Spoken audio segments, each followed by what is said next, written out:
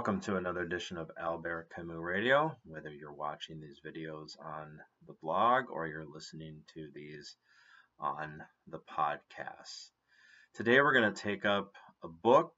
I say that with a little raise in the voice there. The Rebel. It is book length, but it is usually not considered one of the books of Camus. It is sort of a book length essay. It's a philosophical work that Camus produced in 1951. So this is sorry podcasters, you can't see it, but this is the trade edition of The Rebel that you'll find. There's been many editions of The Rebel over the years, the pocket book size, and then the trade edition paperbacks and hardcovers. So The Rebel is easily found if you're looking for this one in a used condition to read. I would think you could chase The Rebel up for, quite an inexpensive proposition. So it's titled The Rebel in English. I think it translates best out of the French as a man in revolt, is what you would probably read that as, or a human in revolt. Today would be a better translation. Published in 1951 by Gallimard Publishing again, which is a consistent theme that we've seen here. The premier publishing house in France, producing these exceptional works by Camus. Very good relationship between the two. They had a world-renowned, timeless, it turns out in the end, author, and he had a premier publishing house that had the resources and backed him fully. You don't see a lot of tension between the publishing house and Camus as time goes along. I think you can best understand this text through one of the plays that we already talked about, The Just, or it's typically going to be translated in English as The Just Assassins. If you've read that play and take a look at that, he really did a fine job of relaying this entire text, which in English is just north of 300 pages in that particular play. And I think it shows the strength of Camus. I'm going to be honest, this is not my favorite work by Camus by far. In fact, it's quite far down the list on the rankings, as I would say.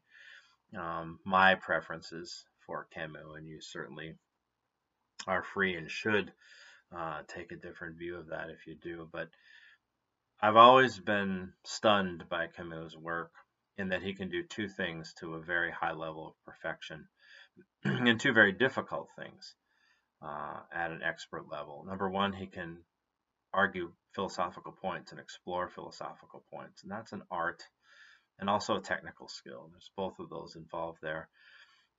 His ability to formulate an argument and ask a pertinent question, that's part of it in philosophy. You can argue well, but if nobody has any reaction to the question, or as a favorite colleague of mine, Professor R.J. Stewart, always used to ask me particularly about some of my work, so what? Who cares? Essentially, Camus hits that with direct force.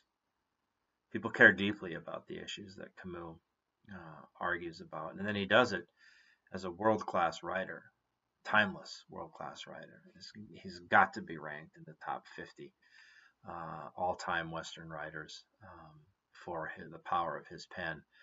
To have those two come together is exceptional. You don't see that a lot. Dostoevsky certainly has that ability to argue a pertinent point well and put it into beautiful prose.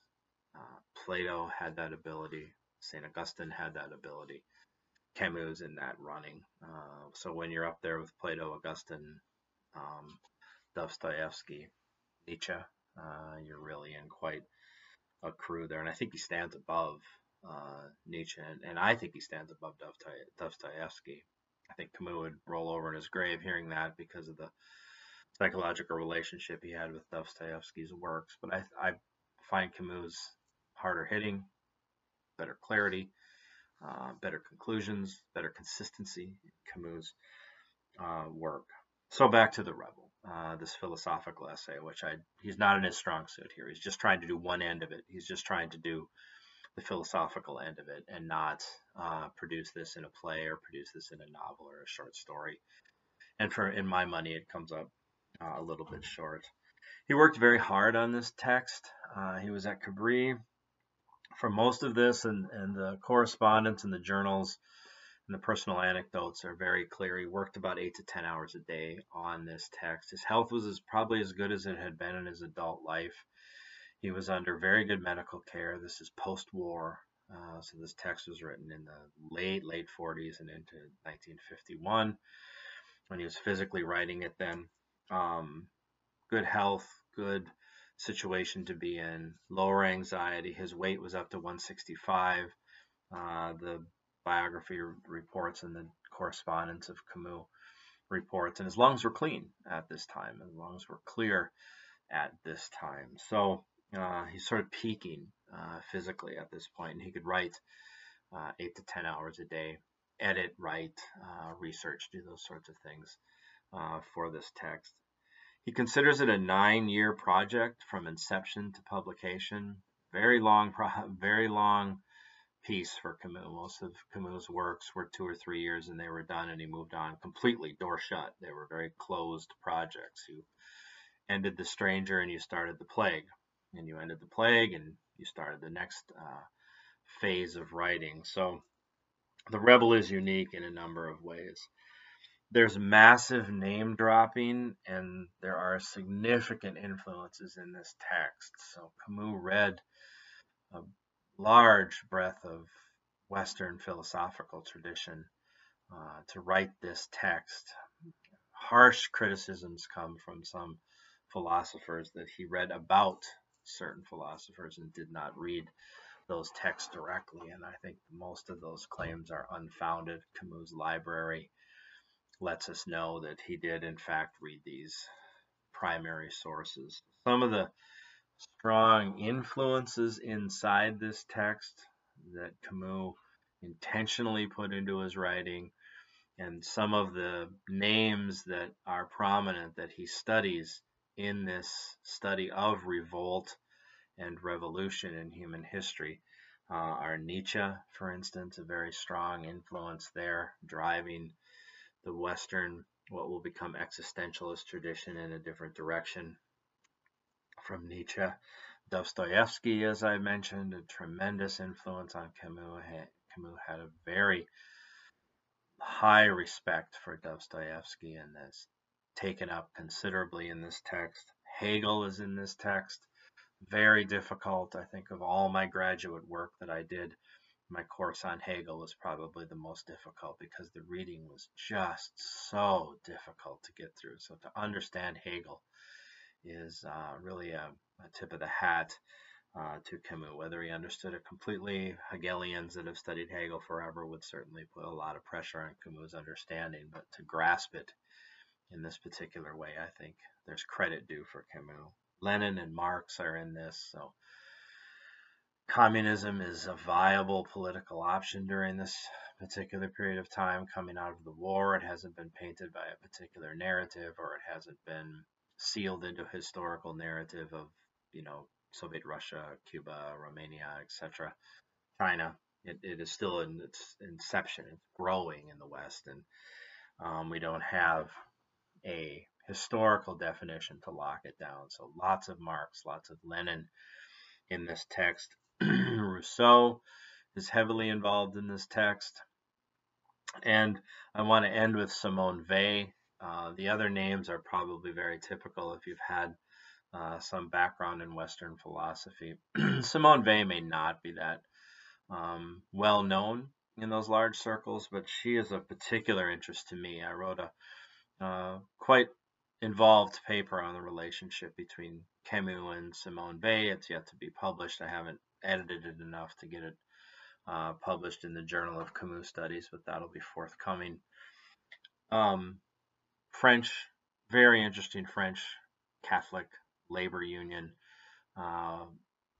person who's heavily involved in social political philosophy. Simone Weil was, and her personal narrative is absolutely fascinating. And Camus took a very strong interest in Simone Weil's work after she died during the war, and got her work published through the power of his influence at Gallimard Publishing. So she's a very strong influence in the text and is referenced in there. It drove me crazy as a graduate student reading The Rebel because of all the name dropping. You want to stop and see who these people are if you don't know them. And it's endless in here. So be prepared for that. If you're the kind of person that's going to track down at least a synopsis of these people, just give yourself some time and some notes or whatever you do to read this. And if not, you can just breeze through it and know that, well, this must be some Western figure. And if he or she comes up again in several iterations, then maybe I should look them up.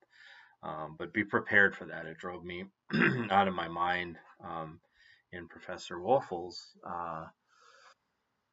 seminar on Camus, trying to slog my way through this and make sure that I at least had a snapshot knowledge of some of the people's names that were dropped in here.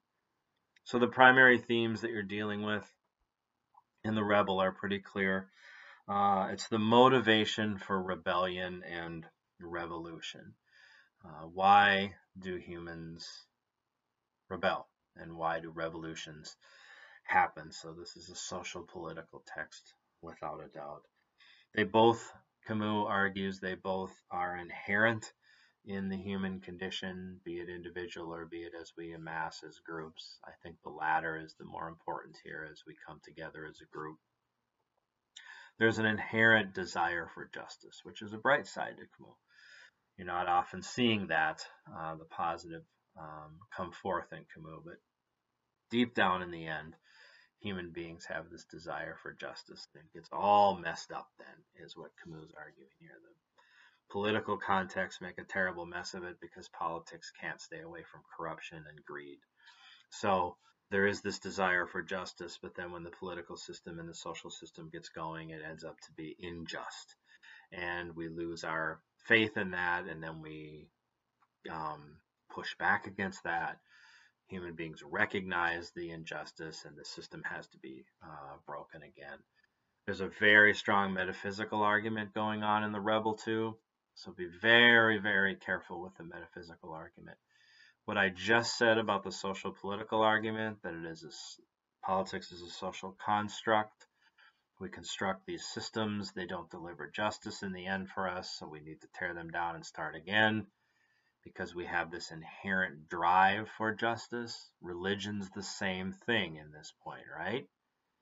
So once justice is transferred to the God stage, where God will take care of this, heaven and hell, or purgatory, heaven and hell, or however you want to frame that human justice is not making some people accountable for their actions, but in the end, God will make those people accountable for those actions. Camus rejects that proposal outright because it's just nothing that can be satisfied. It doesn't satisfy that inherent drive for justice by putting it off into the future. So he pushes back against two very, very important Western systems in The Rebel. But remember, he doesn't reject them. He pushes back against the notion of religion. Camus almost 100% of the time frames religion in a Western context of Christianity. The problem with the Christian framework as Camus sees it is that justice is put off until the end. God will deliver justice in the end, and that does not quench that inherent need for justice being done now at this time. We can do better. We can do forms of justice in this world where we have that legitimacy and justice is in fact served. So it doesn't reject it outright. It just says that's a huge problem with that. Communism then is the same way, right? This generation is giving up for the latter. Sacrifice in this generation makes for justice later on. The framework is identical between Christianity and communism then, and because of that framework, they are both not solving that question of justice. We need to take up that question of justice. The text is almost evolutionary. It's almost like an evolutionary study. I've always thought that. There's a lot of history in it. He traces revolution, he traces revolt, and shows it manifesting itself through the human condition. And in that way, he's making his case, right? That this is an inherent condition. He's arguing it from history, and he's showing evidence that this is an inherent trait. He studies a lot of very critical areas in the text. Just mentioned history. He studies metaphysics, which would have been my little deal about the Christian condition there. He studies philosophy, social political philosophy, but also metaphysical philosophy, ethics, Kant, deontology. Those particular areas are studied. And then there's a very fascinating section on art, which I think most of the publications that have come, secondary publications on Camus' Rebel, have had a lot of time spent in the particular section on art. So you'll enjoy that section if you read it. Camus had a number of things to say about the text directly. Camus says, "What is a rebel?" The name of the text is a rebel. It is a man who says no, but whose refusal does not imply a renunciation. He is also a man who says yes from the moment he makes his first gesture of rebellion. He has a very interesting piece on the fact that rebellion is typically negative, revolution is typically negative because it tears down, but by tearing down, it creates a positive space for us to work in. So take up The Rebel. It's an important text by Camus. Hopefully this guide can help you work your way through it a little bit. Expect something different than you've seen in the other texts by Camus. Goodbye for now.